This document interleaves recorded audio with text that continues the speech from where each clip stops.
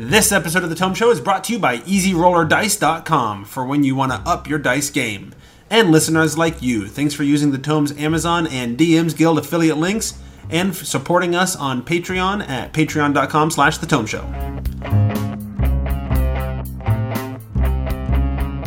Hi, I'm Steve Kenson of Green Ronin Publishing. You're listening to The Tome Show.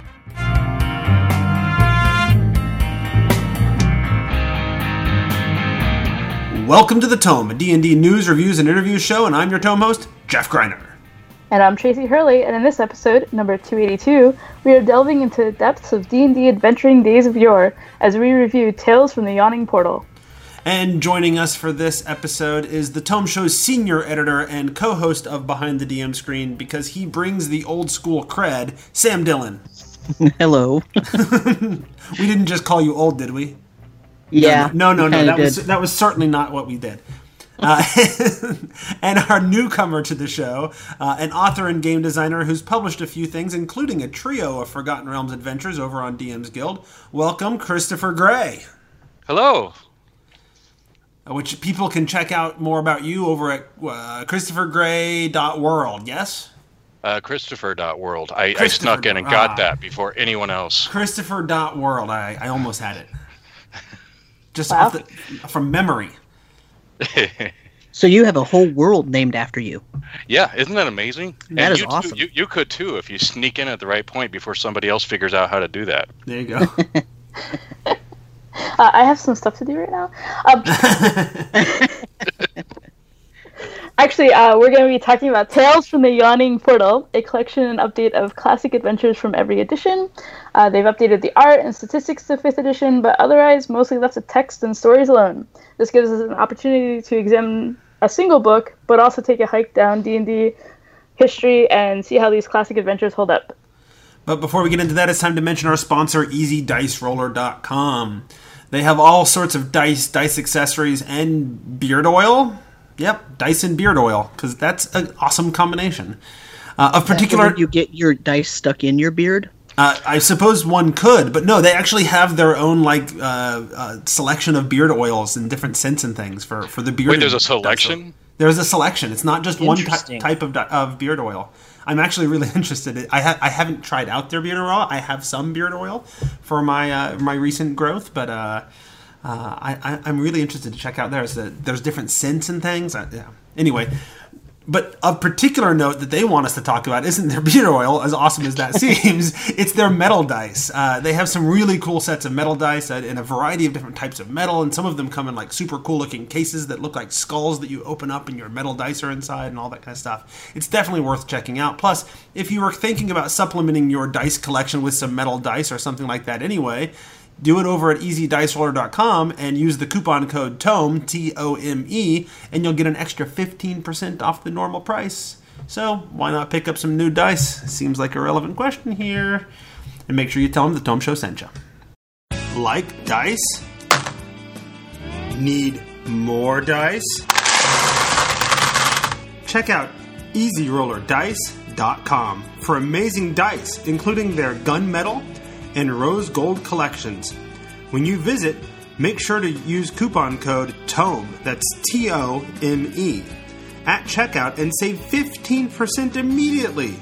Again, go to EasyRollerDice.com and use code TOME at checkout and save 15% and snag yourself some great dice and gaming accessories. We're back to talk about Tales from the Yawning Portal. First things first, in an effort to fully disclose, I am working kind of from a review copy. So, I bought a copy before my review copy came that I'm actually using for my after-school gaming club. I'm running it with them because I needed it sooner than the review copy was coming. So I bought one copy, but I also have a review copy. I'm going to give away the extra copy to the kids. We're running the Tomb of Horrors, and whoever lives the longest gets the book at the end. Nice. So David Gibson, D&D Jester, turned me onto that idea, and I'm like, that's awesome, so I did it. Nice. Anyway, I assume everybody else paid for their books? Yes, sir. I went to a friendly local gaming store. Bought awesome. it. Very good. So I'm the only shill who got a free copy. So, Tales from the Yawning Portal. I guess the concept here is they wanted to have an excuse to put together a collection of conversions of classic adventures, running from a range of levels, but also running from a range of editions. And in order to frame that, they created this Yawning Portal concept. I mean, they didn't create the Yawning Portal concept. It's been around in the Forgotten Realms for a long time. But they wanted to be able to introduce this thing that's not even necessarily in the Forgotten Realms, but place it in the realms, because that's what new players to 5th edition might know the best, because that's what where all of their adventures are kind of centered around. So that's... I suspect that's why they put that in, all right, the Yawning Portal bit. What do we think about I should introduce. The Yawning Portal is an inn in Waterdeep, this major metropolis on the Sword Coast of the Forgotten Realms. It's an entryway into a massive mega dungeon under the city. And the concept is that, people from all over the world and all over many worlds might all end up convening here in the Yawning Portal at times. And you might hear many tales of these other dungeons that are represented in this book, right? So what do we think, before we get into the actual adventures, what did we think about that sort of conceit of the Yawning Portal and as a framing mechanism? Well, I heard that they were originally calling this something like the Big Book of Dungeons, essentially what it is, and they needed something to tie it all together, sort of being an emulsifier, and then the Yawning Portal dawned on them. I think, given knowing that, they actually did a pretty good job framing it, because it makes sense. They took the stereotype of everybody showing up at the end, going on an adventure, and it really is. I mean, you can't get more D&D than that.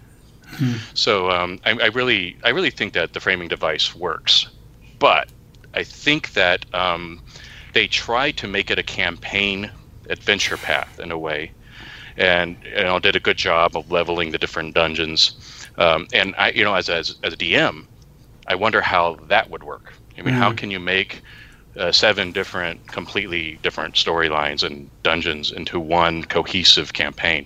And I've been noodling on that, because that's something I'd like to do.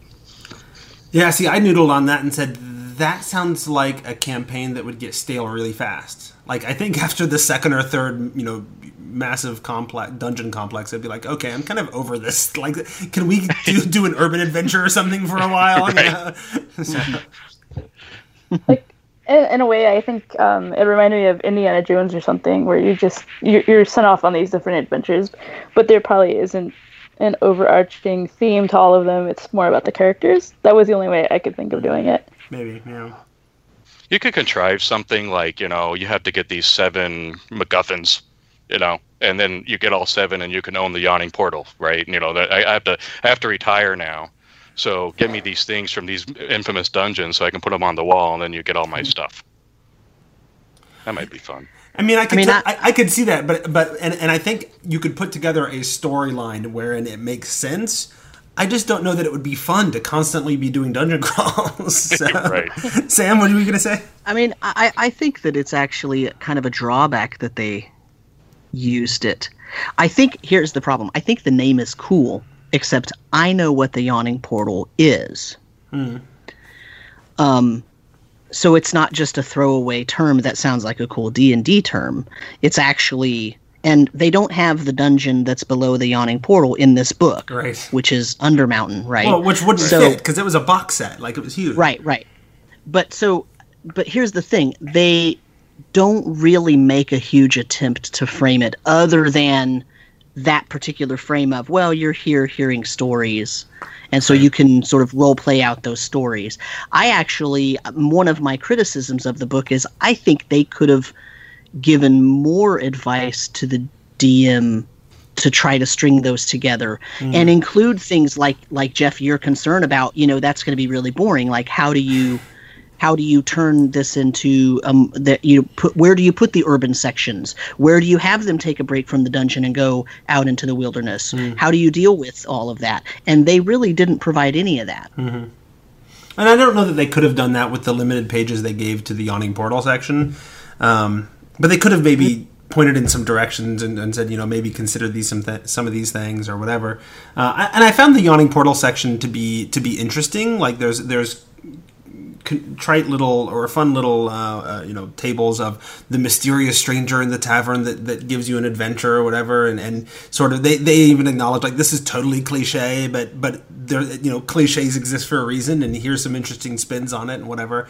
I thought all that was kind of fun and cute and what have you, but I also felt like as decent as that was, the whole framing mechanism seemed entirely unnecessary. Like if you'd have just said, it's the big book of dungeons, here's 7 classic adventures, we've converted them to 5th edition, that's all I really care about or need to know. Like the whole Yawning Portal mechanism, other than giving it a cool title, whatever. The section on it is fine, it's just not necessary. Though. Yeah, but that's what I mean, though, is that they kind of give it that name as though that's going to be like an important thing, and it's really not. It's really not. Other than the fact that Tales from the Yawning Portal is a way better name than Big Book of Dungeons. Okay, so props for that. Well, Sam, it's a good point too, because I'm sure that everybody, and their 80s, 90s era gaming group thought this was going to be an Undermountain game. If they didn't have the context, and I would have been thrilled about that. Yeah, I would enjoy a revival of Undermountain at some point. Mm-hmm. So, I mean, they've done it twice now. I think they did a. They did a 4th edition version. Well, they did. They did a 2nd edition version. And the 2nd edition version was at least the one I have. I have Undermountain, the box set of Undermountain 2. So there was a previous one there too. Yeah. So. There was also a 3rd supplement that wasn't a box set, that was just like Undermountain: The Lost Levels or something like that. Right. Yeah. So there's a lot there they could do with Undermountain. Maybe we'll see a future storyline based on that, and it'll be a combination of dungeon crawling and urban stuff set in Waterdeep.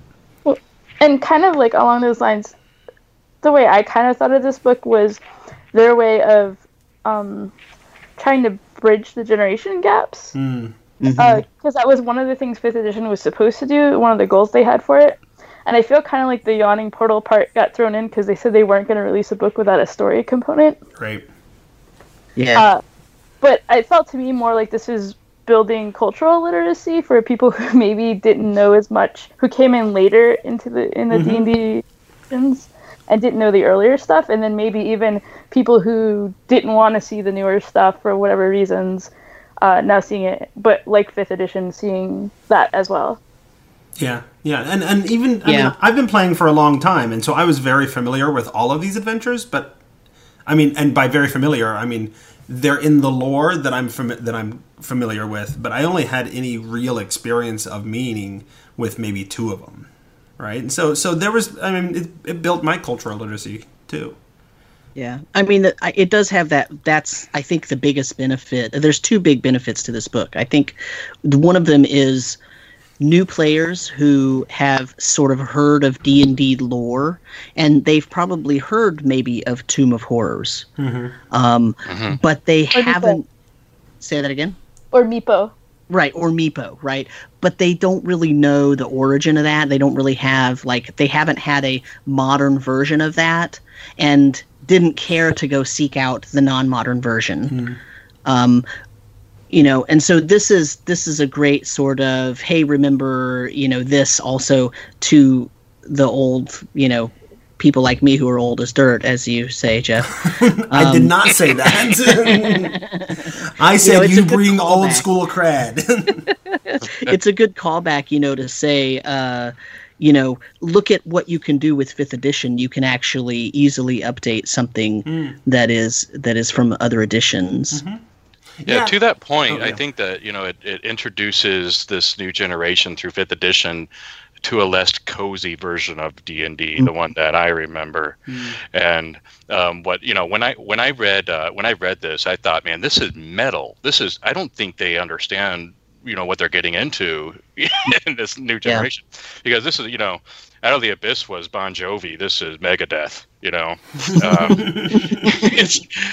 It's not kidding around, and I think introducing that sort of Gygaxian approach to Dungeons and Dragons, this book does that very well. Mm-hmm. Yeah, I think it requires a DM that will use it judiciously.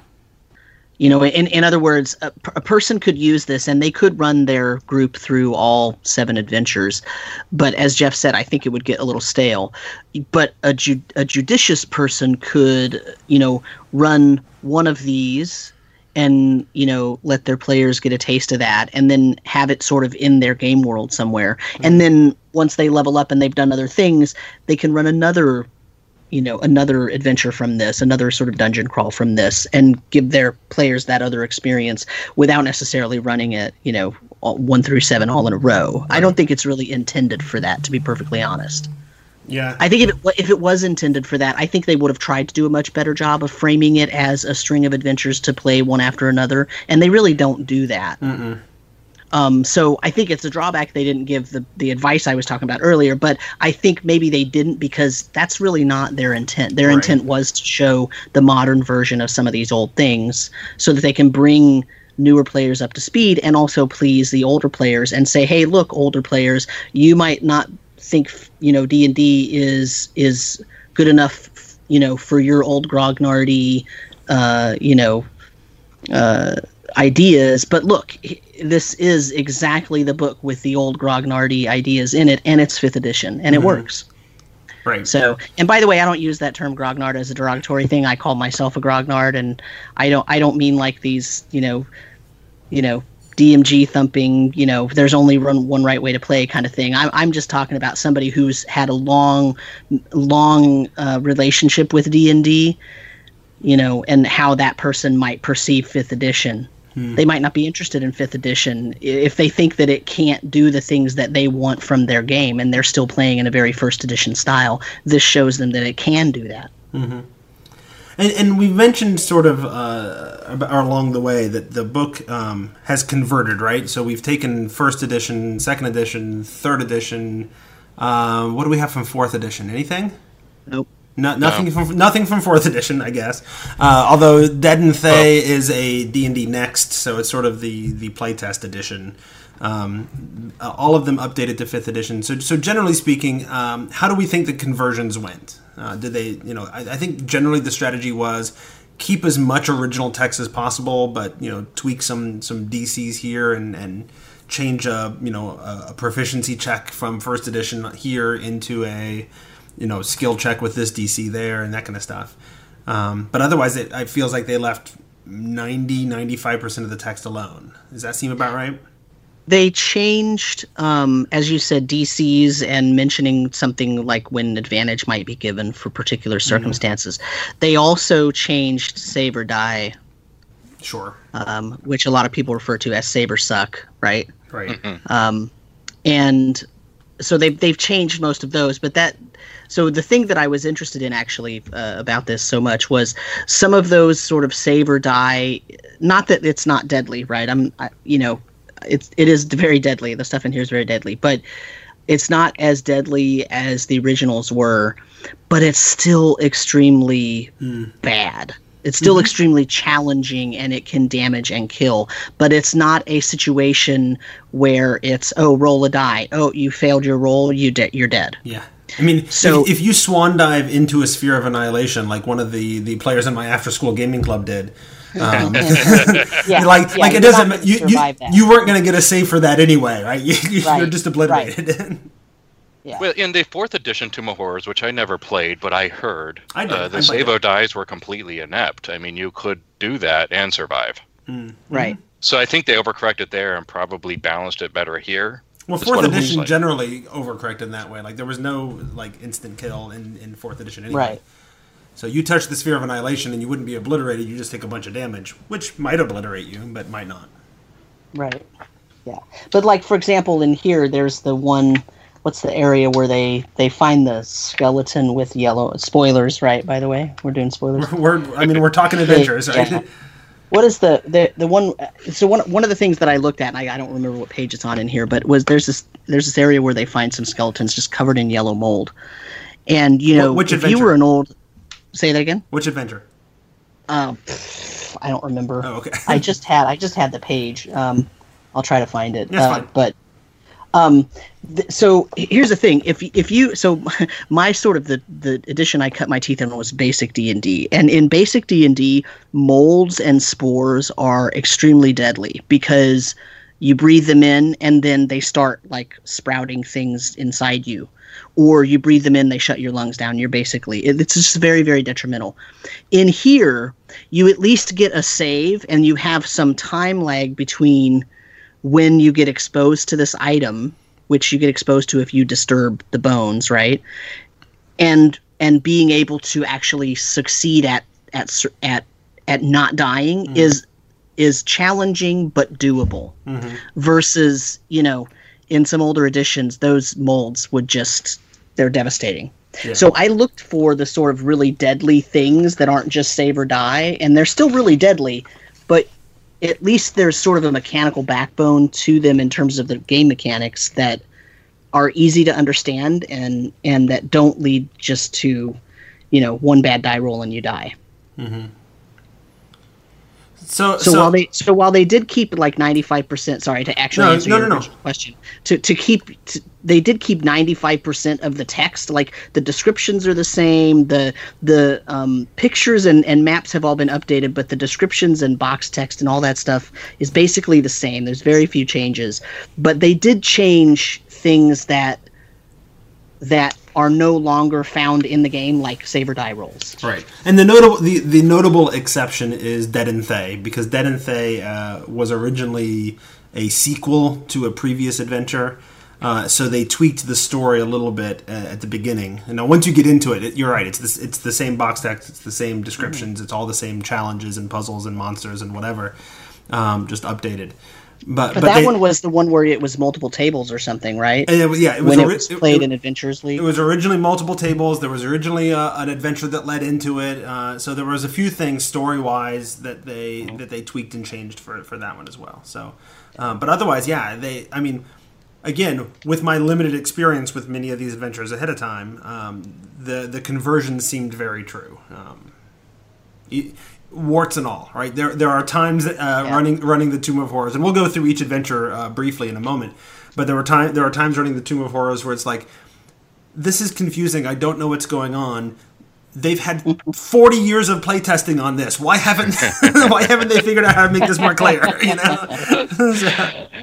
Yeah, I think in terms of conversions, I haven't played any of the older versions of these adventures. I always homebrewed. I didn't really even have books, but I just looked at it and said, I'm glad somebody took care of that for me. Yeah, there you go. It looks fine to me. As just as a DM wanting to run a game, it was very easy to pick up. Mm-hmm. All right, so should we go through each of the adventures just briefly? Because I suspect some of our listeners have a lot of exposure to some of these adventures. I suspect there are very few people that have exposure to all of them. And there might even be some listeners who don't have the cultural literacy, as Tracy put it, to really have an idea of what's going on with these 7 adventures. So, shall we go through them all now? Sure. All right. Yeah. So we'll just start at the beginning and work our way through. They are organized in the book from lower level up to the highest level. And so that's the order. So that's not the order of edition. Like we start with 3rd edition, and Tomoe-chan is what? 1st edition? Yep. So we go 3, 3, 1, 5-ish. Against the Giants, was that 1 or 2? That was 1. We don't have any 2nd edition either, do we? And then Tomb of Horrors, which was, like the first adventure, right? Yeah. So. Well, Tomb of Horrors was not the first adventure, but it was the 1st edition, yes. Right. So let's start with What we have from 2nd is the actual yawning portal idea. I suppose. Yeah. Yeah. So let's start with Sunless Citadel, which then kind of feeds into Forge of Fury. They're separate adventures, but they were intended to be two parts of a series. So who can briefly tell us what the Sunless Citadel adventure is about? Well, there's a crazy druid that has corrupted a magical, mystical tree. And this is in a dungeon that has collapsed over the millennia and has become overwhelmed by a warring faction of kobolds and goblins, which I think is extremely interesting because you get to, play politics if you want. I didn't play this game, but I witnessed there's a guy at the local store that ran this with his 9-year-old to 12-year-old kid game group that my son's in. And these kids, what they did was not only did they make friends with the kobolds, but they started teaching them how to become better kobolds and, how to read, how to make better weapons. They uplifted the kobolds. Yes. So then they armed the kobolds with knowledge enough that they could take on the goblins. It was great. They were doing international politics. Yeah. Go ahead, Trace. Is that the same groups for Keep on the Borderlands too, as well? Or the same factions? Yeah. Keep on the Borderlands is goblins, and there's some orcs, and there's some undead in there. I thought there were kobolds too, but there probably are kobolds in there as well. But there were about 6 factions in Keep on the Borderlands. Yeah, no, it just struck me because when I played during the pre-release, like the pre-announcement, one of the things people said was that one of the things they liked about Keep on the Borderlands as well was the playing diplomacy and everything. Pitting the factions against each other and all that. Yeah. And there's a lot of things in Sunless Citadel I like in terms of you have these warring factions. You have I like that, like, one of the hooks is this nearby town is like goblins show up like once a year and sell us this magical fruit. And it's kind of a hook, but it doesn't make any sense until you get like to the very, very end of the dungeon and discover the corrupted tree that it has this cool concept of this, the crazy druid, as you mentioned, Christopher, who used a stake that had been used to slay a vampire, and that was sort of the core of this weird magical evil tree, right? And if any listener is wondering where twig blights come from, that's it. Yeah. Right. Yeah. That said, go ahead. And it was written by Bruce Cordell too. And it was written by Bruce Cordell, who I mean, any of the designers that I know, so anything from the 3rd edition or later era from this book, are people I have nothing but great respect for. I'm sure the others are great as well. I just don't know them. So. Personally, right? I never had a chance to meet Gary Gygax and whatever. Bruce Cordell actually started in 2nd edition. His first adventure was Gates of Firestorm Peak, which is also a very highly regarded adventure. He's one of my favorite designers. Yeah, he's really good. So Sunless Citadel, like, there's a lot of it that I'm like, I look at it, I'm like, there's cool things here, but it's also, it feels like it could get old pretty quick. Like, you're killing rat swarms, kobolds, goblins, and twig blights, and that's pretty much the whole adventure. You're just going room to room, and that's a lot of it. There's a dragon. Let me actually address that. Okay. There's also a troll zombie, but anyway. Yes, there are exceptions to the rule. I'll address that for you. Think about 1st level 5th edition characters. They are so squishy. That's true. You don't want them to fight something that's more menacing than a stack of rats or a few goblins at first. And actually, your issue about it becoming old, that's why the faction ideas are in there. That's why you can get Meepo to sort of be your guide and parlay you through to the Kobold Queen, so that you can actually do things that aren't as boring, even though, I mean, the thing is that kobolds and goblins are the sort of standard 1st level meat puppets, you know what I mean? Yeah. And you mentioned Meepo, and it feels to me, based on my exposure to it before reading this, that Meepo is really the thing that makes Sunless Citadel famous, right? Does that seem fair? Like, that's the feature that everybody knows about from Sunless Citadel is this this kobold NPC that you can sort of rescue and follows you along and helps you out with things. I think the thing is that yes. So short answer is yes. But I think the reason for that is because when you have a new DM, for example, and you say, here's this setup and here's these factions, that person might not know how to get their players to parlay with the creatures when all they've ever done so far is fight. And so putting Meepo in there was a stroke of brilliance because it made it so that the DM didn't have to do very much work to make that happen. You know what I mean? And I think that's what was lacking in previous adventures have done similar things, but without that sort of Meepo. And by the way, the Keep on the Shadowfell, which was the first 4E adventure, it also has a quote Meepo in the Goblin Splug, right? They thought it was a good enough idea, and it was a stroke of brilliance that it carried forward because it did make it so that you could actually communicate with these things that were previously thought of as only creatures.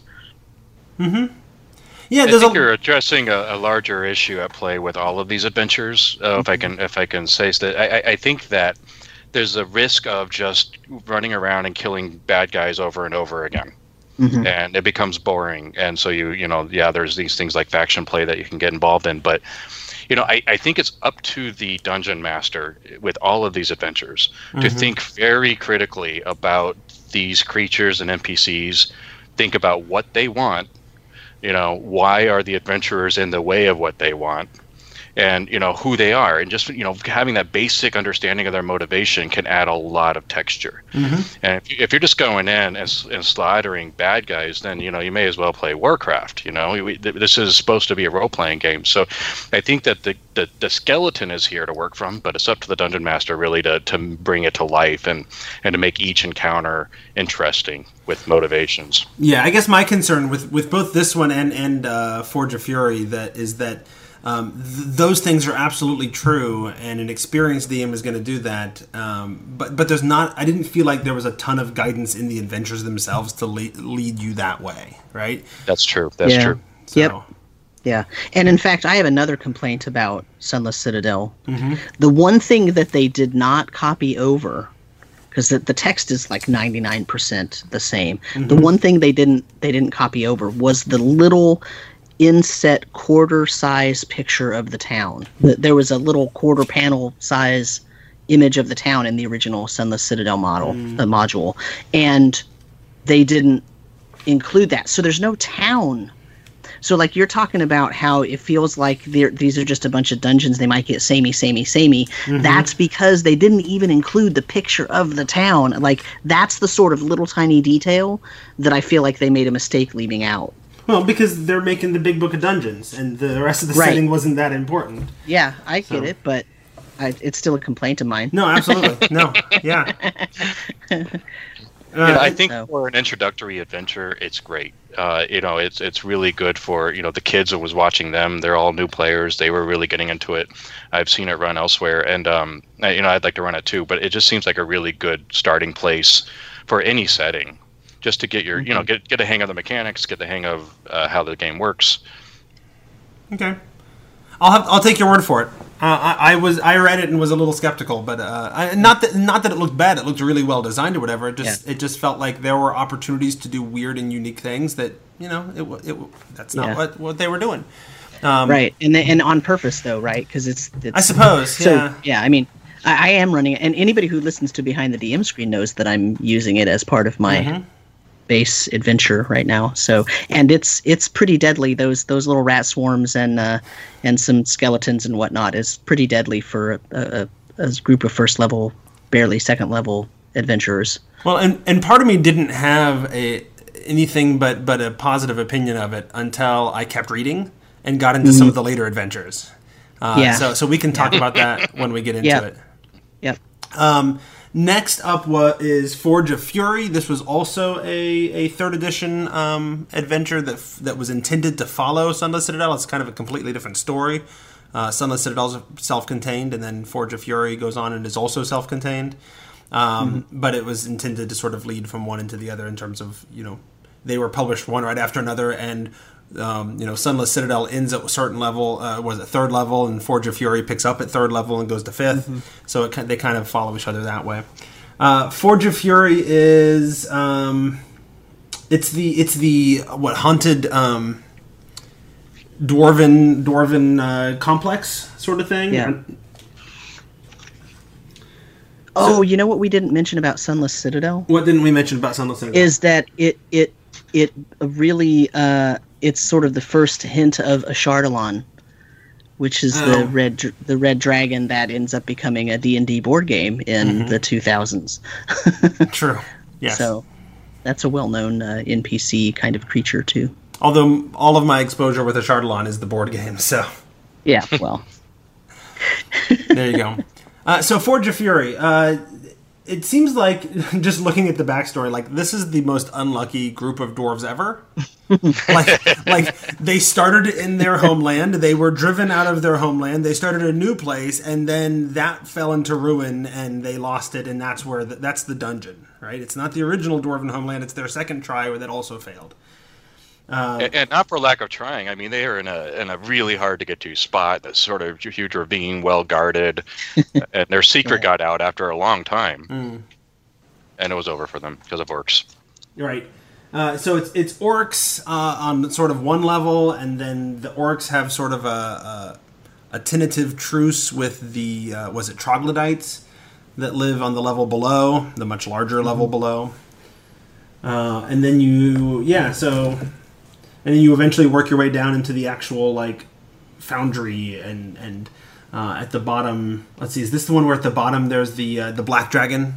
Yep. So you kind of just keep working your way down and working your way down and working your way down, and so you starts with orcs and you deal with those, and then you move down to the next level and it's troglodytes, and you move down from there and on and on, and eventually you get to the original dwarven defenses like the.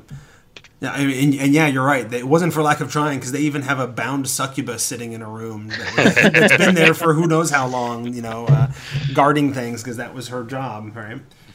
Even the furniture will attack you. Yeah, the attack, the animated table. Mm-hmm. Right. Mm-hmm. This is so cool. This reminds me of your quintessential Mines of Moria, just everything in ruin with all of these monsters, and this looks like a lot of fun.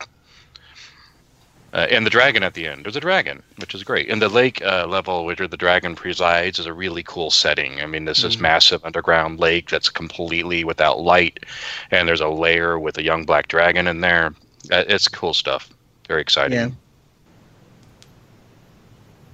I mean, I feel like I kind of feel like about this, like Jeff feels about Sunless Citadel, that I feel like, this, it's almost like, okay, well, they didn't have any other real well-known or popular like third level dungeon. You know what I mean? Yeah. Not that it doesn't have cool stuff in it, but it and it's well designed. Rich Baker, if I remember right, did it. He's good. Yes. He's good at this stuff, yeah. Right? But it's very, very new dungeon crawly. So, I mean, and, that's not necessarily a complaint or a bad thing. It's just, it starts to feel very much the same as I read it, much like Jeff was talking about with Sunless Citadel. Yeah, no, I felt the same way about Forge of Fury as I did with Sunless Citadel, if not more so. Right? Yeah. So, and it's fine. It's fine for what it is. I'm just not, like, jumping out of my seat, like, I got to find a way to incorporate this thing, right? Yeah. Like, I love Dwarves and Dwergar, so I'm not, complaining about the actual dungeon because I think it's well designed. It's just one of those, I wanted something different after reading Sunless Citadel, and I didn't feel like I got that very much. Yeah. Any other thoughts, I guess, on Forge of Fury? What? I'm not even sure off the top of my head anymore what the whole point of going to the Forge of Fury was, other than, as many of these classic dungeons was, to make your name and get rich, right? Well, there's a beautiful stash of amazing weapons that the dwarves had made that you can't get anywhere else. I think that's the biggest hook. Yeah, and so and that's not uncommon for these kinds of adventures, right? A lot of them have that similar hook of, hey, check this out because these things are kind of making trouble, and then you end up getting way in over your head, right? And yet somehow, because you're adventurers and you're playing D&D, and what are you going to do? Turn around, right? So you just keep going. So clearly, like, Bob and Fred died on this journey already, but, we got to get those weapons because they're supposed to be cool. So. Even though Cleric is like, guys, slots, I have no, guys. Which, the size of this dungeon, that will happen. Yeah, oh yeah. So any other thoughts on Forge of Fury? it does its thing, right? You eventually get to the bottom, you fight your way through all the stuff, and you get to the bottom, and you fight a dragon, and yay you. It has a dungeon and a dragon. It lives up to the name. I know that's important, Tracy. I would expect the treasure to be better, looking at the treasure. I was sort of disappointed. Well, and that's actually one of the things that I noted as I was reading it, is that in terms of conversions, like, they did a generally very solid job. Although, if in the original adventure, there was a magic weapon here or whatever, then in this adventure, there's still a magic weapon there. Well, that's a very true conversion. But 5th edition is not as magical, right? There's fewer magic items in 5th edition. So if you run through these adventures, you might end up a little magic heavy by the end of it. Yeah. So the one that really surprised me in a pleasant way was the next one, the Hidden Shrine of Tomoe-chan, which I think, Sam, I've heard you sing its praises before, but reading the Hidden Shrine of Tomoe-chan to me was really just pointed out to me how they used to, in some adventures in the days of yore, they would do so much with so little and make it so interesting. In some ways the adventures are simpler, but in other ways they're more, there's more detail, if that makes sense, right? Like, it may be a smaller dungeon, but there's no. I made this point to Tracy before we started recording. There's, in Forge of Fury or Sunless Citadel, there may be a note that there's a secret door in this room. To find it, you need to do an investigate check. It's got a DC 10 or 15 or whatever, right? In the Hidden Shrine of Tomoe-chan, there's a giant statue here. And it has, gems for eyes and a sword strapped to its back. But if anybody climbs up onto it to get those things, it's top heavy and it collapses, and you take damage from the statue falling on you. Oh, and there's a secret passage behind it. Like, that's way more interesting to me than there's a secret door in this room. Roll an investigate check, And this adventure, the Hidden Shrine of Tomoe-chan, is just full of details like that, and that makes it really interesting to me. I love the setting. I mean, the sort of Mesoamerican, almost Indiana Jones. Like, I would put it in, I think they say to put it in Chult or someplace like that. That I have a really big complaint about this adventure, given what it is and where it is in this great, sort of Mayan-esque pyramid in the rainforest. Where are the dinosaurs? This was a golden opportunity to have a T-Rex crash through some ancient Mayan temple, and they're not here. So, when I run this, mark my words, there will be dinosaurs. Yeah, and that would be a cool update to it, or if they ever did like an homage to it or whatever, and whatever, they could totally do that, right? Huge oversight, man. Huge oversight. It wasn't in the right part of Greyhawk originally. That's why there were no dinosaurs. Well, and technically, if you want to go to the realms, there is a Mesoamerican area that is not Chult and does not have dinosaurs. Is that right? Mazteka's out there, yeah. I mean, the 4th edition of the realms, Mazteka disappeared, but presumably it may be back. So yeah, that's a thing, and it's way out in the ocean, off the Sword Coast, but.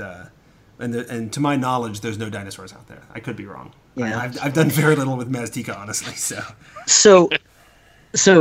Jeff, I think the thing that you have described is actually one of those things that is the difference between what a lot of people would call or consider old school design and new school design.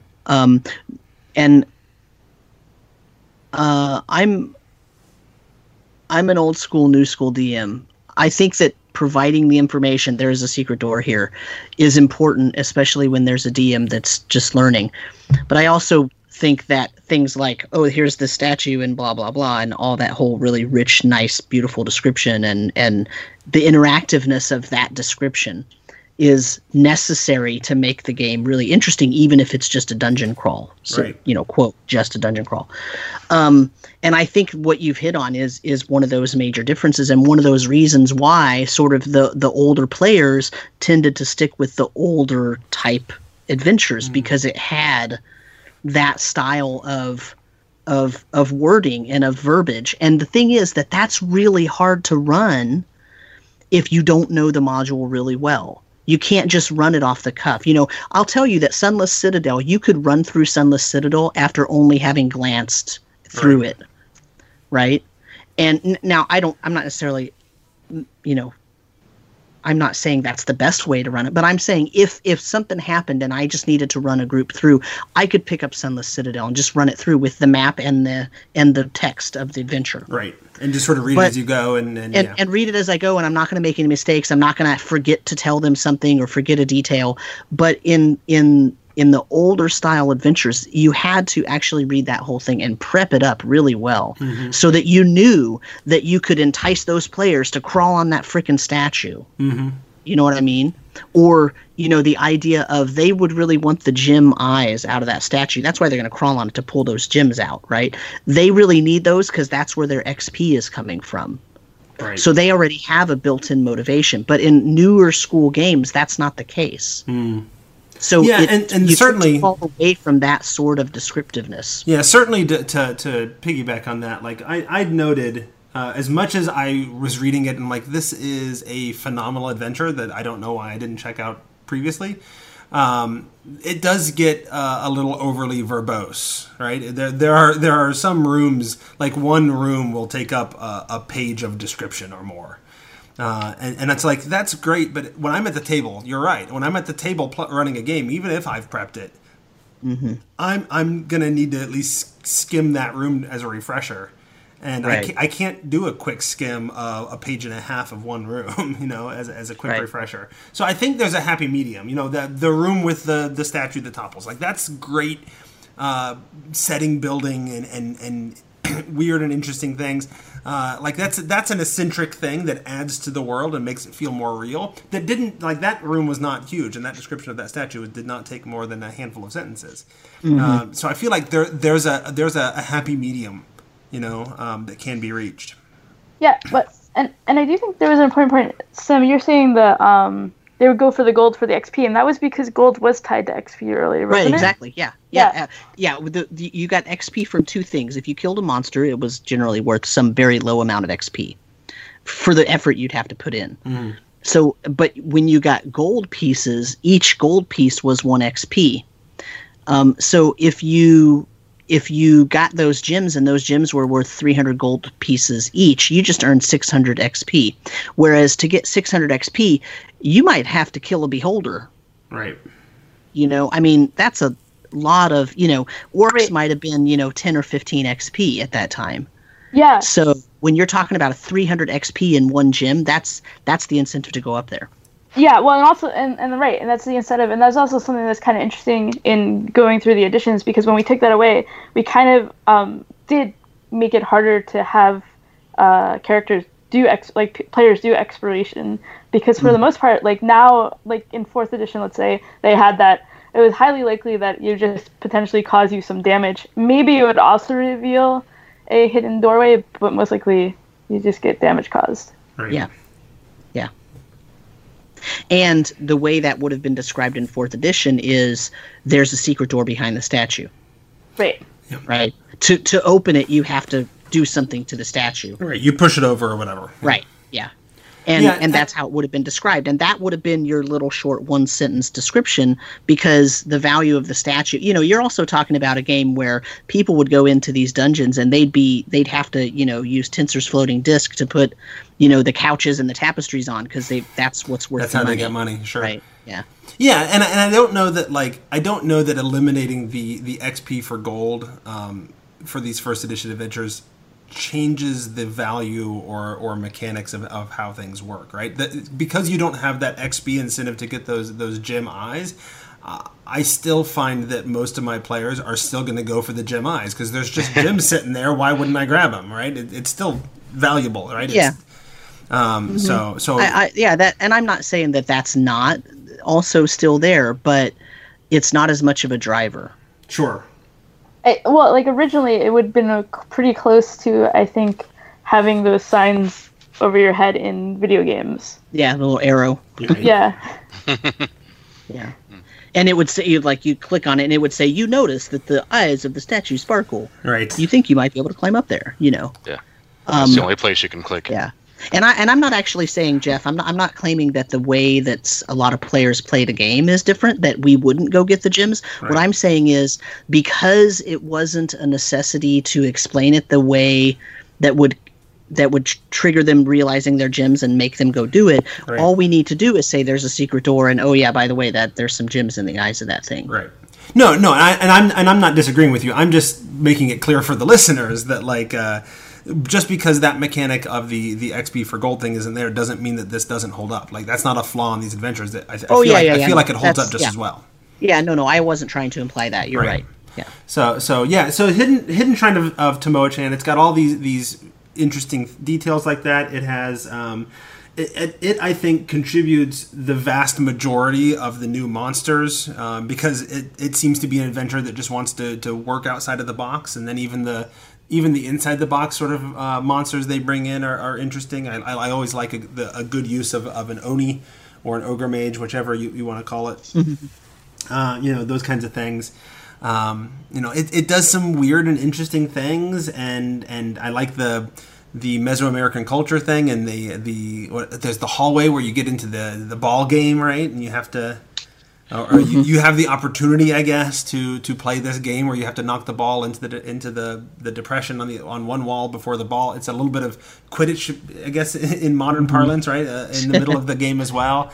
And there's fun things like that, and there's allusions to all these ancient Mesoamerican sort of inspired gods, and that kind of stuff. Like, there's a lot here that I thought was interesting. Again, like is common. Like, I don't know that there's a lot in terms of story that drives it, but the dungeon is interesting and quirky and unique enough that I feel like I could create a story around it that would motivate the players to be there, right? So, no dinosaurs, Jeff. Yeah, but I can add dinosaurs. and when I do, it's going to be wearing a name tag, and it'll say Christopher. Yeah, and you'll invite me to that Roll20 game so I can experience it. There you go. Right on. So, any other thoughts on Hidden Shrine of Tomoe-chan? Because we have gone 50 minutes, and we're only halfway through the adventures. So. No, we haven't even gotten to the good ones. Yeah, one of the things about Tomoe-chan that is noticeable is that even though it has like this Mesoamerican sort of Aztec theme, it's not really a huge it doesn't use a lot of inappropriate appropriation, if that makes sense. There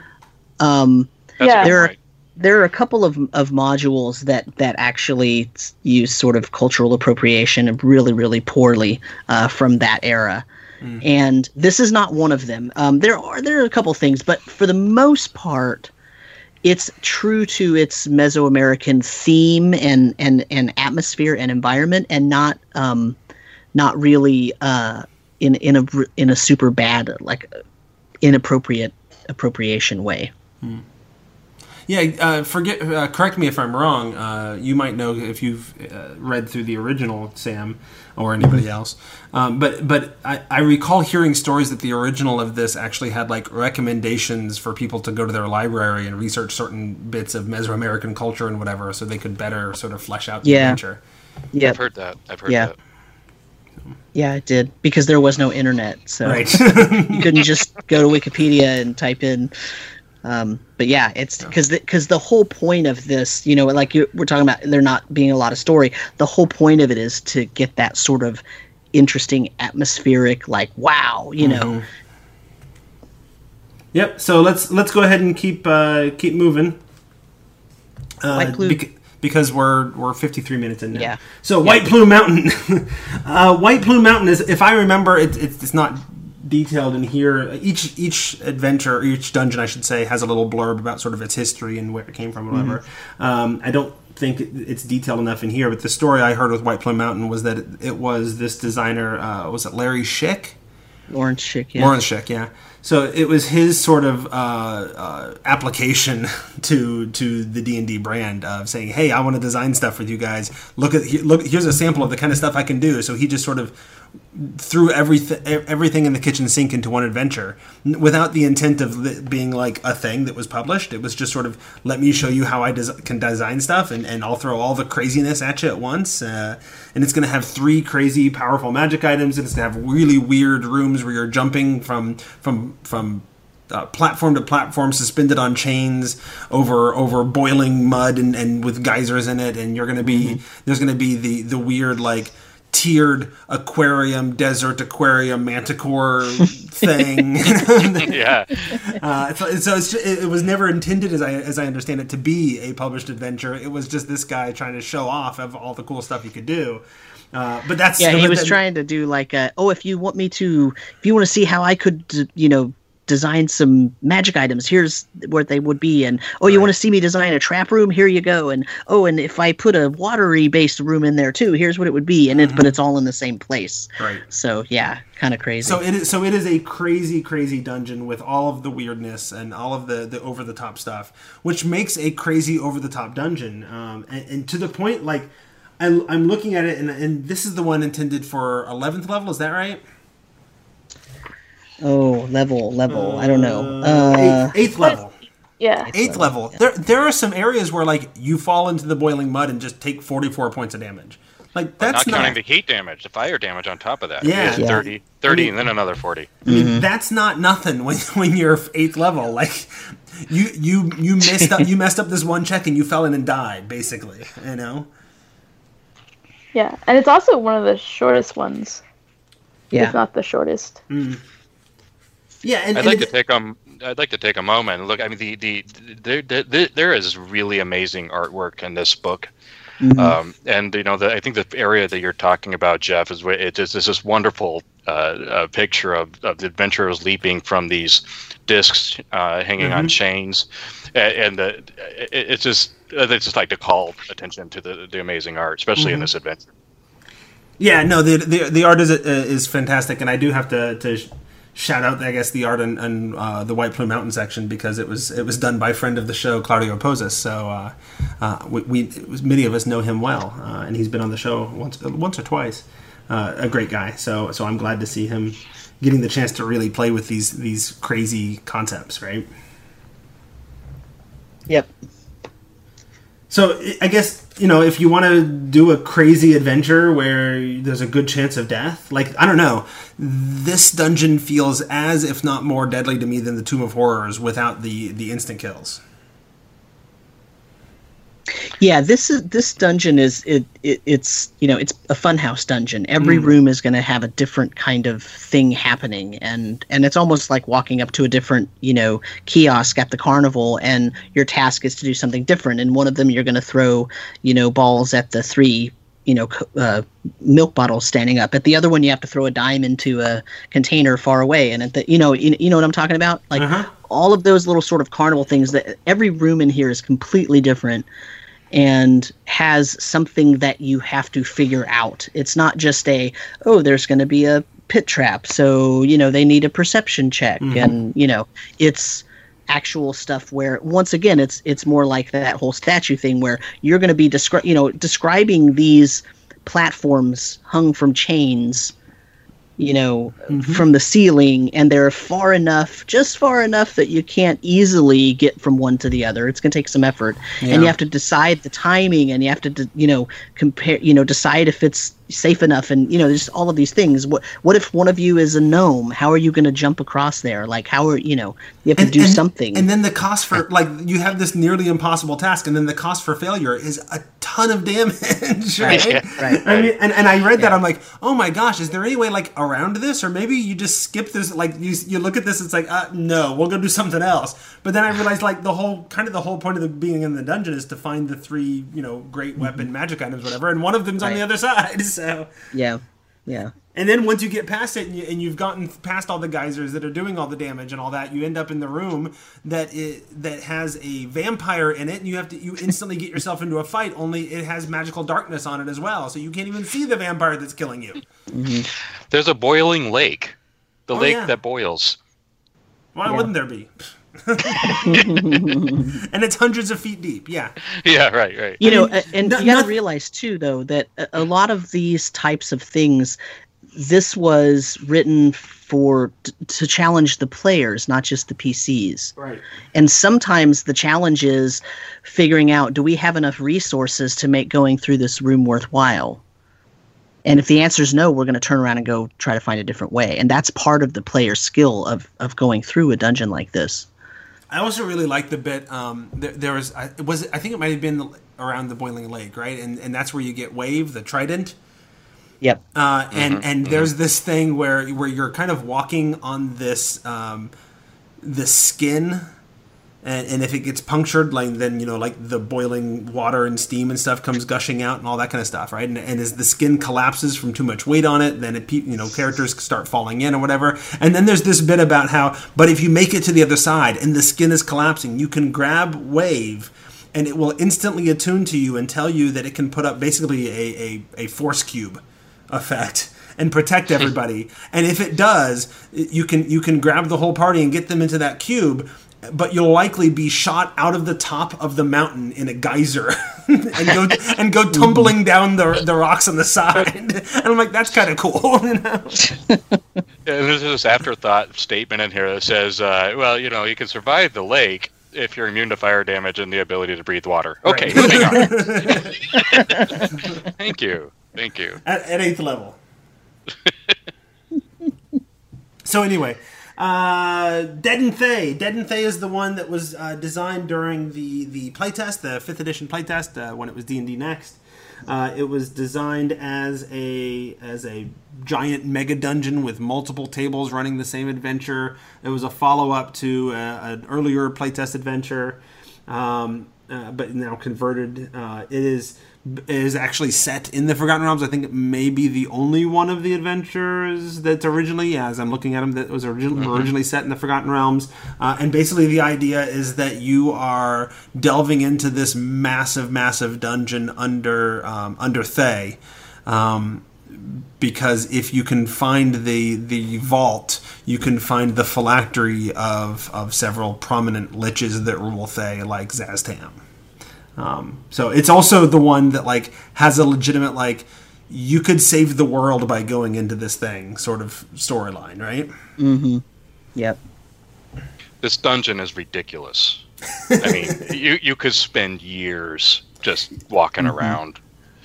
It's huge, and there's these strange mechanics about zones where you can. It's sort of split off so that you're basically trapped into certain segmented areas until you find your way out. And I'm guessing that must have been engineering around splitting it up into tables at a con. Right. But yeah, it was. Yeah, is a really cool idea, and you have to figure out how you have to get the key. You have to open the doors, which are these sort of magical portals between little. I guess they would be demi-planes or some sort of zone magic. Yeah, no, and it is this is the adventure that is kind of, it's maybe not quite that big, but it's a pretty decent stand-in for an Undermountain like we were talking about before, right? It is that kind of mega dungeon. It is gigantic, and it is amazing to me that it can be a dungeon as large as it is, that's doing as much as it is, and fit within the page count that it fits into, especially given modern design standards.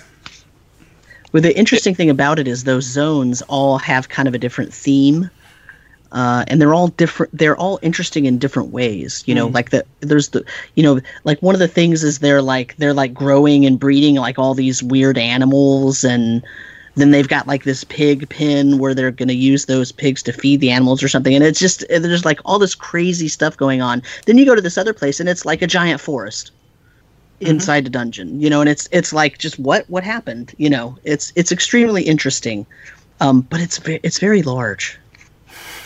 It's very large. And considering the immense size of this dungeon, the map is actually quite hilarious. When you get the book, you'll see, they try to cram this map on her, but there's a whole section on resting, which is it's supposed to be a fast-paced or raiding castle thing, so there really isn't going to be time to rest. And I'm like, what are you talking about? Well, and that would have been. And that would be fine if you were playing 7 or 8 different tables and everybody had a separate little zone to deal with, and you could do sort of a fast pace but still challenged and whatever, and then you all gather together at the end. that would work. But yeah, if you're running it as a single table with one group of characters, whatever, you got to figure out something else, right? But didn't this one also have that one area where you could like go into the pocket dimension and rest or something? Wasn't this the adventure with that? It may have been, yeah. So yeah. I know I'm pretty sure we reviewed the original. Yeah, we did. Back in the day. Because this I didn't dig as deep this time around. So. Yeah, this one has that soul binding thing too, right? So if you die, you can bind your soul and come back and exist in the Doom Vault. Yeah, it's got a lot of interesting elements. Yeah, but you can't leave. Right. It's like the Hotel California. All right, so that was a really brief look at the Dead and Thay, although we could probably spend an hour just digging into it in lots of detail. But we did that once. Yeah, we have an episode. If you go back to the archives and look for Dead and Thay, we did that back in the day. And like we said, other than just updating the mechanics, not much has changed. So people can definitely go back and listen to that and find out what we thought about it back then in more detail. So unless anybody has any complaints, I'm going to move on to Against the Giants. Nope, let's move on. All right, Against the Giants. Sam. Yes. I've introduced most of the adventures. Tell me about Against the Giants. Against the Giants is about a group of giants who start raiding civilized areas, and it is the job of the PCs to go to each of the different giant lairs, the giant leader lairs, and defeat them, or at least convince them to stop attacking. So there's, hill giants, and there's this humongous hill giant stronghold, and there's also there's an under section of that, so it's more dungeony and it's water filled, and then there's like the frost giants, which has a really cool map, and it's a really there's a Rimmeraz in there, really good Rimmeraz art. There's just it's a really. So here's my problem with this adventure. We just had Storm King's Thunder, right?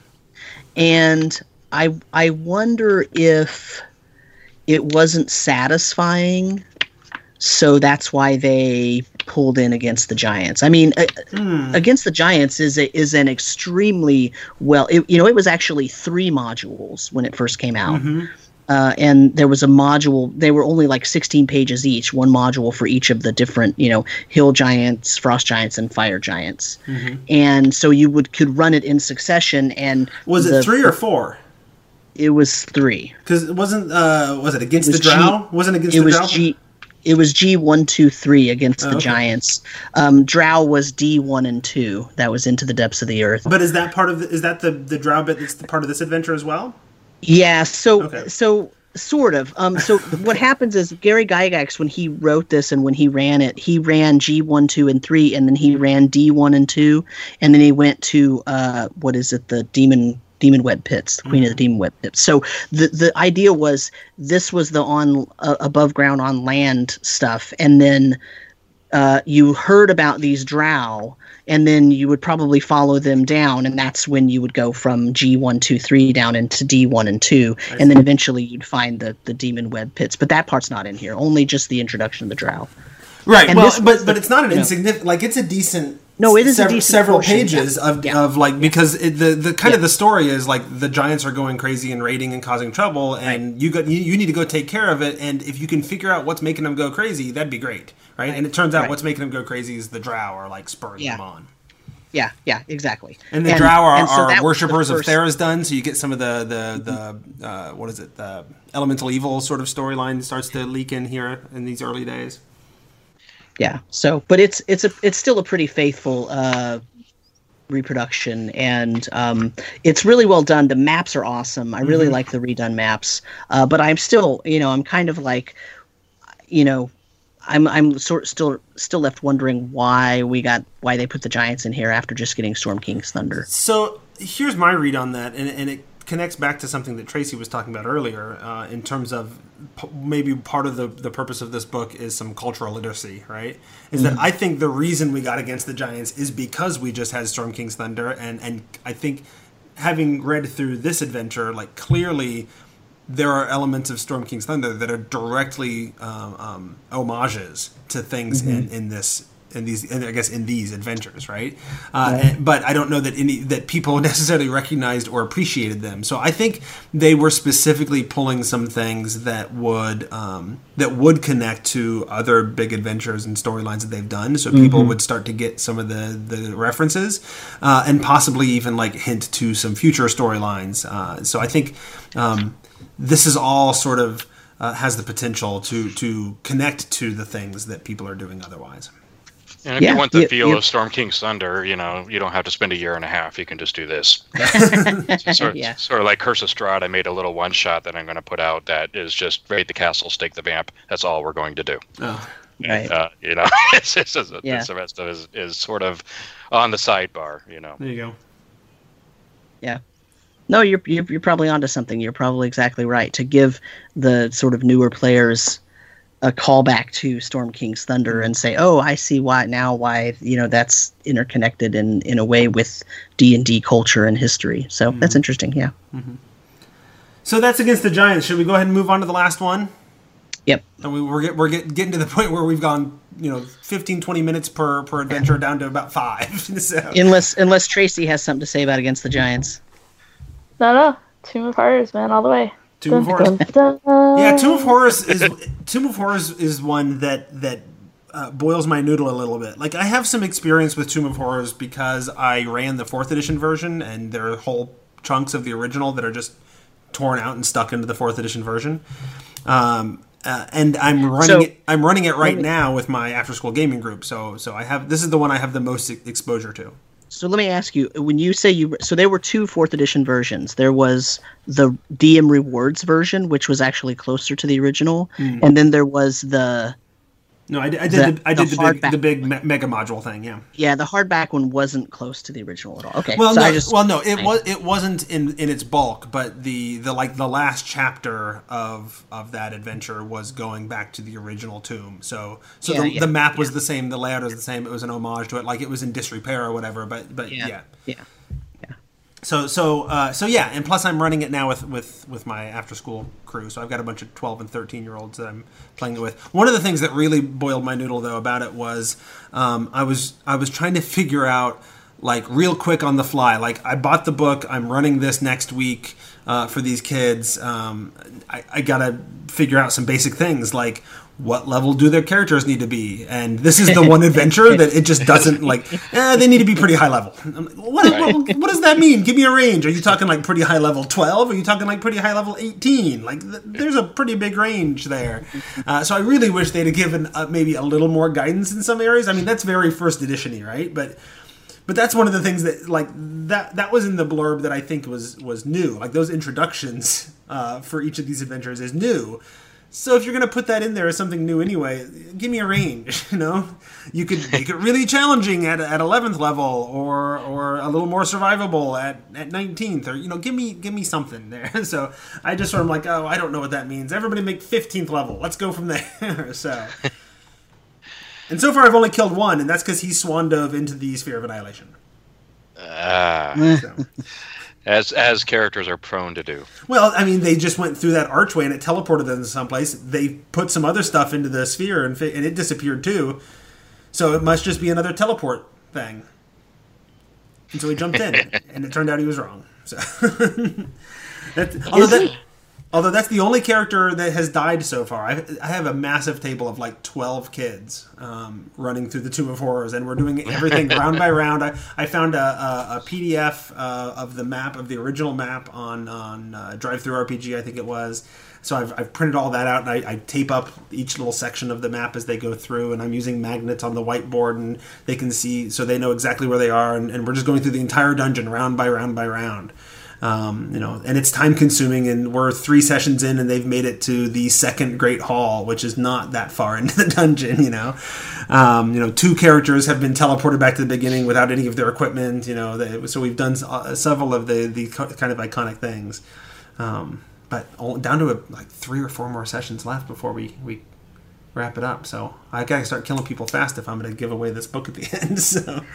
So in in the official conversion guide from 5th edition D&D, it says that levels in other editions convert directly into 5th edition, and the original was for levels 10 to 14. Okay. So and that would have been a different challenge if I had had him make characters at 10th or 12th level, right? Yeah. We'd have some. I'm just saying, it's kind of interesting. Of course, in 1st edition, you didn't level at the same time, so not everybody would have been 10th level. Right. Some of them would have been 14th, and some of them would have been 12, and some of them would have been 11. And right. So I guess to summarize, the Tomb of Horrors is the tomb created by the Demi-Lich Acererak, and you don't have much reason to go there other than, hey, we've heard of this legendary dungeon and we want to go get rich because clearly it must be full of treasure. And it was originally a tournament module, so it wasn't meant to necessarily be very survivable. It wasn't meant to have a great storyline to it. That wasn't the point, right? The point was, can you do it, right? Can you go through this thing and actually make it out the other end, or at least get further or survive longer than everybody else?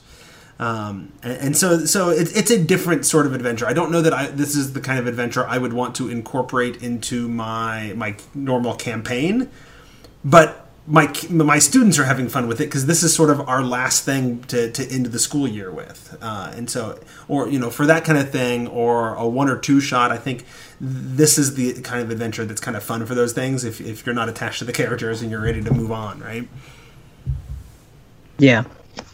And it's mostly puzzles. There's not a lot of fighting. It's tricks and puzzles and riddles and that kind of stuff, illusions and secrets and all that. There's definitely once again, this was a module that really was also meant to test player knowledge or player skill, not just character skill. Well, which is why I think the level issue is a little bit more flexible too, though, right? Yeah, like it doesn't really matter if you're 15th level or if you're 12th level in a lot of ways, because that's going to be like a difference of 1 or 2 on a skill check, and that's what you're going to be using more than you are, attacking and doing damage. So yeah. Anyway, I've talked a lot about the Tomb of Horrors because I'm having a blast with it with the kids. I'm going to let you guys. What do you guys think about it?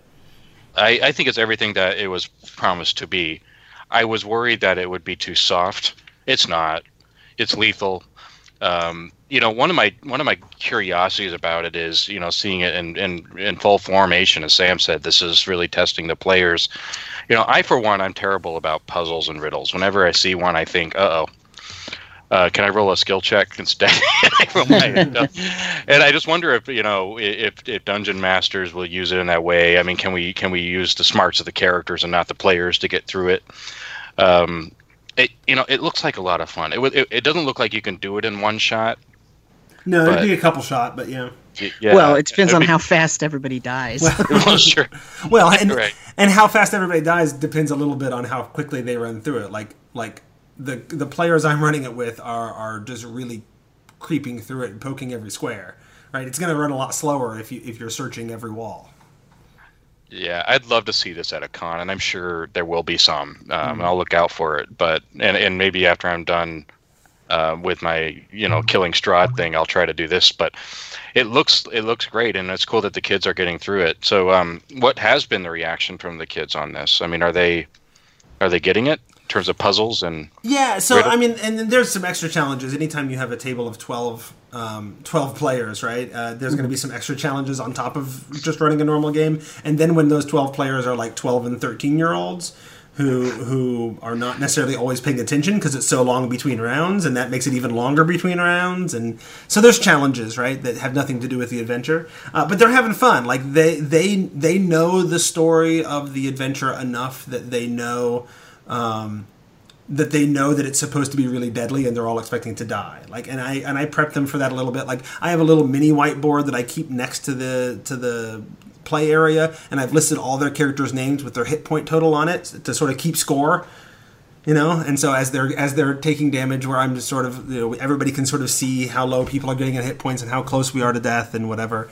I certainly have some players, some of the kids who have chafed a little bit at some of the old schooliness of it, of, well, this is the thing that happened, yeah, but that doesn't make sense, or the rules is written or this way or whatever. It's like, I don't care. Like, this is what's happening because this is the Tomb of Horrors, So I've had some kids sort of chafe at that, but that's that happens in other games with other players and other adventures too. So it's not a big deal. No, they're having fun, and they know. And the one kid who swan dove into the Sphere of Annihilation had a blast doing it. Like, thought that was awesome. So I do have one kid behind. So there's 3 entrances, and 2 of them are sort of false entrances to the tomb. And so they searched all 3 of the entrances. So they went through the first one, and that was their first exposure to, oh, look, a trap, because you try the door and the ceiling collapses on you. Right. And then in the other one, you get up to a certain point, and the wall sort of slowly closes on you. But it's a 10-foot thick stone block, but it moves really slow. So you've got to turn. You can get out of the way. Well, one of the players who didn't activate it was like, hey, we never checked those doors, though. I need to get to the other side and get through that door so we can get into the dungeon. We'll figure out what to do with the stone block later. So he dives through the stone block and ends up on the wrong side of it because the doors are false. And now he's trapped. Like, the stone block doesn't move. The party left without him. So I told him, like, there's a good chance he could win this thing because he'll survive longer than everybody else while he slowly waits to starve. You know, right. Like, he's not making it out. It doesn't pull any punches. I mean, when you get to the end and there's the skull, spoilers. Yeah. There's the skull there. You know, you do the wrong thing. You get randomly transported 300 miles away with a curse. Right. You know, I mean, it's hilarity. I love it. I mean, even if you make your way all the way to the end, like the adventure lays out, like, and then you fight the Demi-Lich Acererak, and he doesn't have any special stats. He's just the Demi-Lich from the Monster Manual, right? But then there's the Demi-Lich Acererak, and you fight him, and you do this thing, and when he gets to this hit point level, he teleports away. So you don't defeat at the end. You don't win the Tomb of Horrors. You survive the Tomb of Horrors and you get to the treasure room, right? But Acererak escapes regardless. Did you say something, Tracy? What? Yeah. Yeah. It's beautiful. It's beautiful. I love it. So I have one main complaint about this adventure, and I actually have the same complaint about Tamoshan. Okay. The original modules came with this other booklet with illustrations. Mm-hmm. And here's the reason that's a problem for me. The updated illustrations, the updated art that they put in this book are awesome, but they did not do updated little landscape view pictures like in the original books. Mm-hmm. So you lose that. You don't have any of those pictures. I mean, there's a couple of them that are sort of remakes, but it doesn't say, show the players this piece of art when they walk into this room, and then you get a really nice piece of art to show them. They just took that part out. Right. And I didn't. I think it was a missed opportunity. It is, and I didn't. I didn't convert all of that because I don't know. I don't have the original to know when I should be referencing what.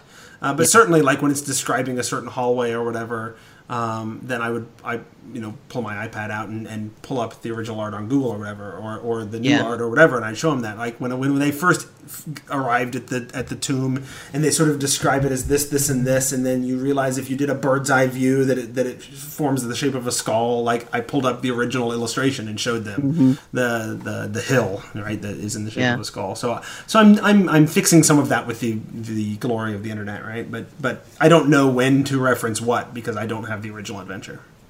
Right. I just feel like the art is so good. The art that is in here is so good. They totally could have added it would have made the book thicker and more expensive and all that. So, I get it, but it just feels like a missed opportunity. Well, and there's elements of it, like in that original entryway, the walls are all plastered over and painted up like murals, right? And so there's no way to find the secret door unless you start knocking the plaster down and you realize that behind a mural of a door is a secret door, right? Right. Which is kind of brilliant, right? It's awesome. Like, and there's an illustration of that hallway, and it has that door. It's not the most prominent feature you see, but kind of next to the most prominent feature is that painting of that door. So all the hints are there, and that's a great opportunity to just show them that art and say, here's the murals that you see on the wall, right? Except in the book on the page that describes all that stuff. So I can't just turn my book and show them, because especially when I'm playing with 12 and 13-year-olds, because then they're going to read everything else. They want to cheat. So well, and that's why it was a separate booklet in the original, interpretation or whatever. But so right on. Yeah. So other thoughts on Tomb of Horrors? It's awesome. Everybody should do it once. Evil. It is sort of a touchstone of the genre, right? Yeah. You have to sort of be in the right mood. You're not using your characters that you've brought up to 15th level from level 1 that you love and that you know what I'm saying? Right. You're gonna build up some 15th level characters, and you're gonna run through this knowing they're gonna die probably. Well, and I don't feel like it's as deadly as the original. I think it, based on my read through of it and what I've played through of it so far, like I feel like this dungeon is survivable. More so than the original was. If you have, the right combination of players and characters and whatever. But certainly it's also well survivable. That doesn't mean it's going to be an easy road to hoe, So there's a good chance you're going to die. I'm not sure I agree with you. I think if your characters are 15th level, they have a lot of hit points, yes, and they have a lot of, different abilities. Mm-hmm. Much more so than a first level or first edition, 15th level character would have. But if the DM isn't pulling any punches, this is deadly and devious. And it certainly has those moments where you screwed up this one thing and you're just dead, like it's over. Yeah. No, not everybody's making it alive, but and you know what?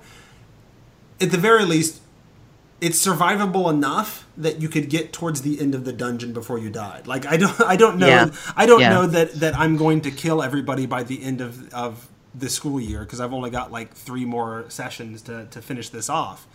And they're spending a lot of their time just looking for doorways, right?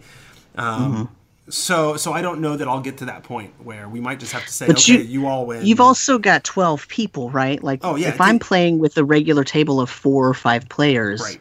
That's a lot different. But even then, like, I think with 12 people, I think some of them, like, you could possibly have a few of them make it to the end. But even then, there's only a few of you that made it to the end, and now you have a Demilich to fight, So, right. So I guess in the end, you're probably going to die. But it's more likely you'll make it to the end in this version than you would have in a previous version, maybe. So. Okay, maybe. I'll give you that. Yeah. So. Yeah, more likely. I'm not saying it's not deadly, just slightly less deadly than it was before. 99% of people die instead of 100%. All right. Statistics don't lie. There you go. Yeah. So generally speaking, going back to the overall, how well do the adventures hold up? I mean, I loved all of them. I would love to figure out a way to, without boring players, to do it as a campaign. Mm-hmm. I think if you did something like, deal with travel, keep it all in Forgotten Realms, and deal with all the different travel. So you have to go through the wilderness to get to place to place. If you played with themes around a narrative, I think it could be pulled together. Mm-hmm. It would be awesome if you could, because you imagine just taking one set of characters through this whole thing. It'd be amazing. Well, and certainly, even if not one set of characters, I feel like if I pulled it out over the course of the years, I feel like giving all of my players this touchstone of experience of having played all these adventures would certainly give them as players a very strong sense of satisfaction, right? True that. Very true. So it also, on top of all the adventures at the end, there's a couple of appendices with new monsters introduced in the adventure, as well as new magic items introduced in the adventure that don't appear anywhere else. So, although, like I said, I think in terms of new monsters, which is the larger section, the bulk of them seem to come from Tomoe-chan. Yep. But there's all kinds of interesting, even if you go with the stuff from Tomoe-chan, there's some really cool, interesting things there. So that's a thing that's in here as well. Any thoughts on those extras? I'm trying to I'm moving to the end here quickly because we're an hour and a half, which is about half an hour longer than we normally go. So it's good for commuters, right? Yeah. I saw that the magic items were kind of fun. There is a couple of pages of new magic items that were interesting and ones I would like to use. Yeah, and the iconic weapons from White Plume Mountain. Now, do those appear in the DMG?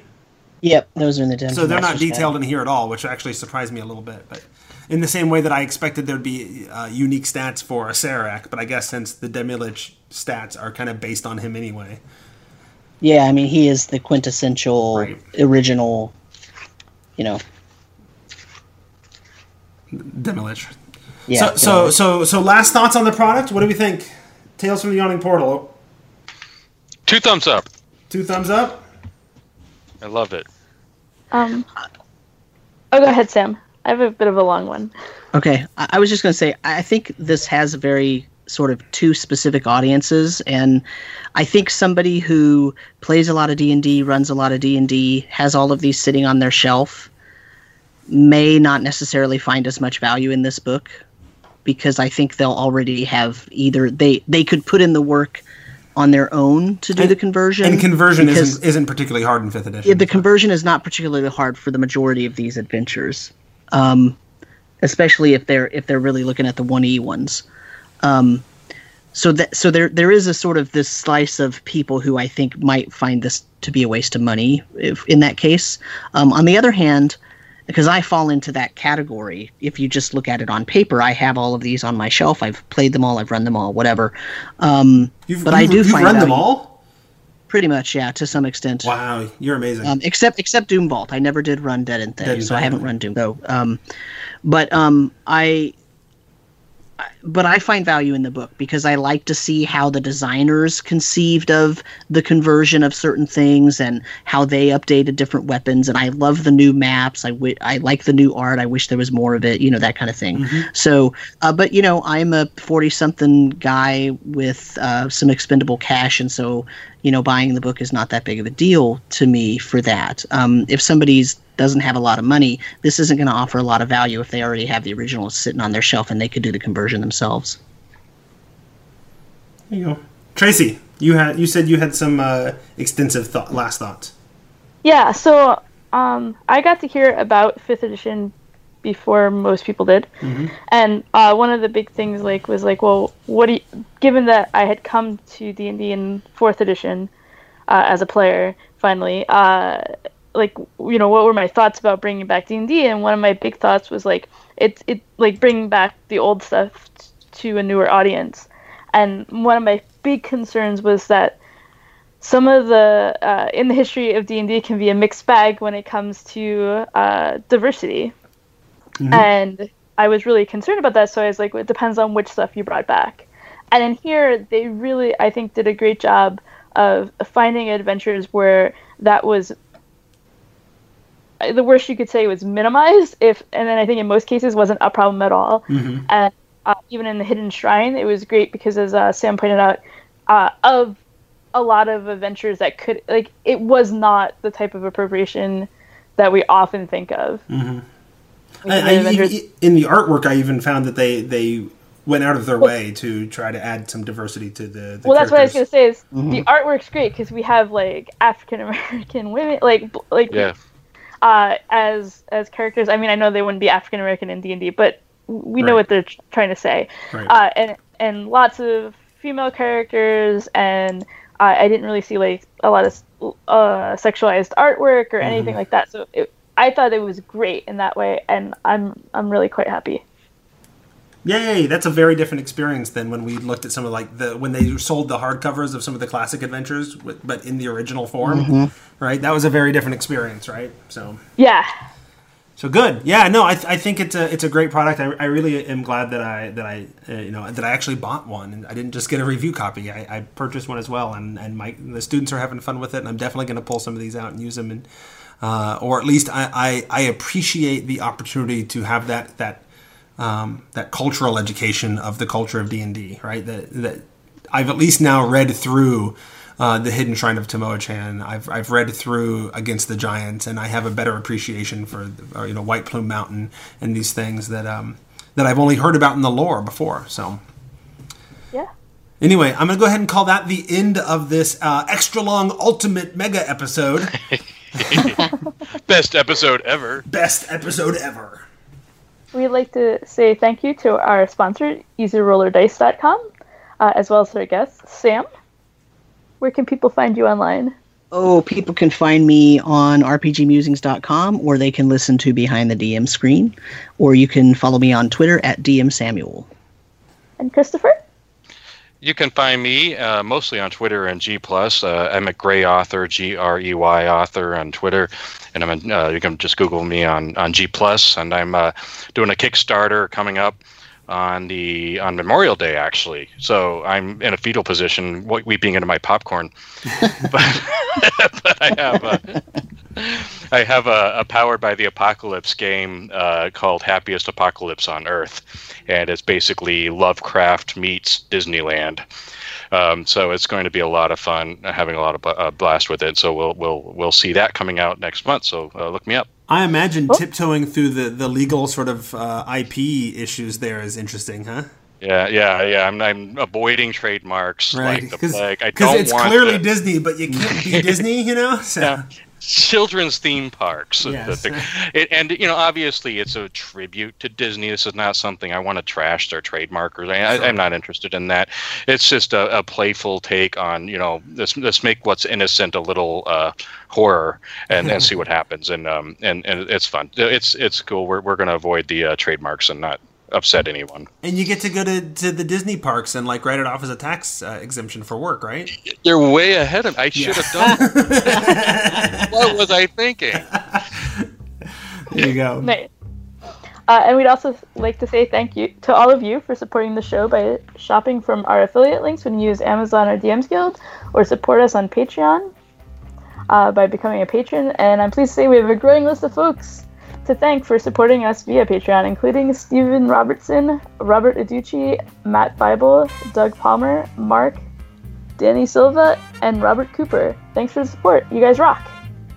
And if you want to get a hold of us, you can email thetomeshow@gmail.com. You can call the biz line at 919-BizTome. You can tweet me. I am at SQUACH at Squatch.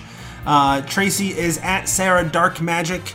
And the Tome Show is at the Tome Show. I think that's all the Twitters, right? All the Twitters belong to us. All the Twitters.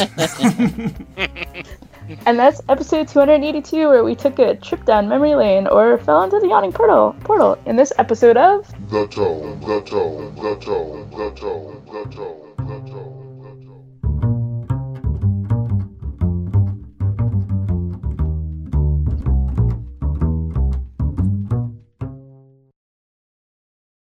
I'm on the wall.